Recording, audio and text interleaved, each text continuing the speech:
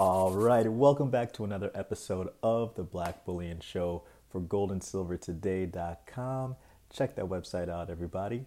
Okay, so first it was gold on Monday. Now silver looks ready to form its own death cross as well. We've been talking a lot about death crosses recently. I even posted in the community tab about Kitco, now mentioning death crosses as well. So it's going to be kind of interesting seeing how silver is going to be impacted by this, as it's already been moving to the downside along with gold after it formed its death cross. But is it really surprising, when just pretty much all week we've been seeing these guys move in tandem, and now, hey, silver is about ready to make its move as well. Now, today, let's take a look at prices. Today it's a bit choppy towards pretty much most of the morning. Gold and silver are pretty much just heading down. Gold even hit 1853, it looks like, which was almost extremely close to its near-time low of 1849. So very, very close to that point. Then it just kind of rose up from there. Looks like it came after the fact that we got a lot of that data today. That was pretty, not the best for the economy. For example, at 8:30 a.m. Eastern Standard Time, the jobless claims data came out, and we saw the first uptick in a couple of weeks for that jobless claims data. So that was a bit disconcerting. We actually went from 711,000 from the prior week up to 742,000 this week. So unfortunate to see those upticks. Also, guys, remember how the Empire State Index disappointed us earlier this week, or disappointed the economy earlier this week.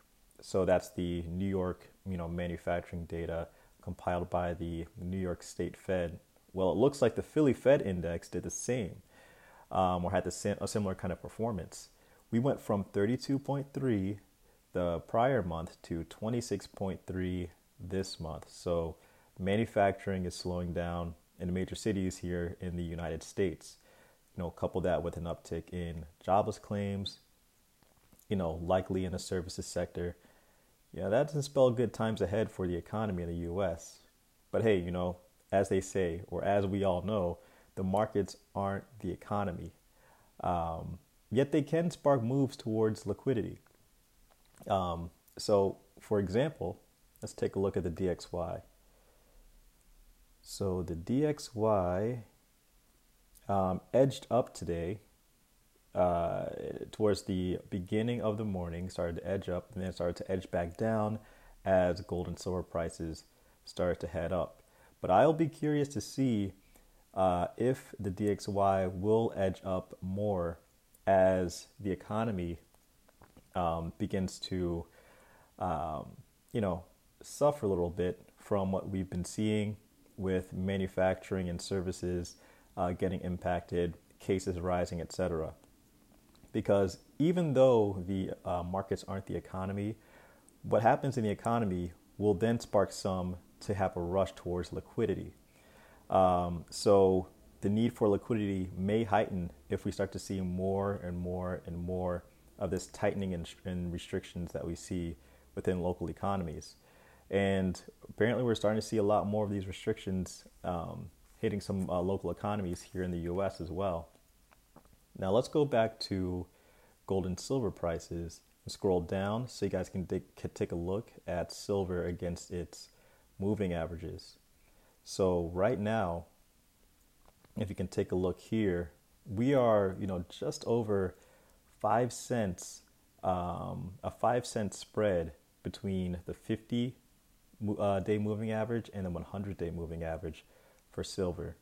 And hey, waiting for those two things to cross is not what silver did at all. It's already starting to make its move to the downside. So my thoughts are this. I think that either by the end of today or by tomorrow for sure, we will see these moving averages cross one another. Now, That'll be towards the end of the week. Spot markets will close and then reopen on Sunday. So, I think Monday is going to be a very interesting day for all of us as far as what will be happening to silver, and then also by extension gold as well. Will they keep pressing further and further down? Take a look. Gold is back up at 1866, but it did get as low as 1853 today. It's just been trending down, slowly but surely with its candlesticks. Take a look at, this is silver's candlesticks the last 3 days. Here's gold. So even though we're kind of a little bit up on the day, we're just seeing more buyers towards the end of the day, but we did have a lot of selling in the beginning of the day. So this is the extent to which, to as low as we got. So that's pretty, pretty striking. But hey, guys, this is not necessarily a bad thing. Remember, this is all about opportunity, because for me, again, I want these prices to kind of come down a little bit so I can get some more of them. So, and I know some of you guys wouldn't be upset too if you saw some of these prices come down as well.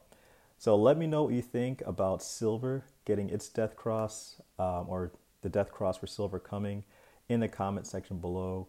Thanks again for watching. Please hit that like button. Please subscribe if you're new. It's Black Bullion for goldandsilvertoday.com.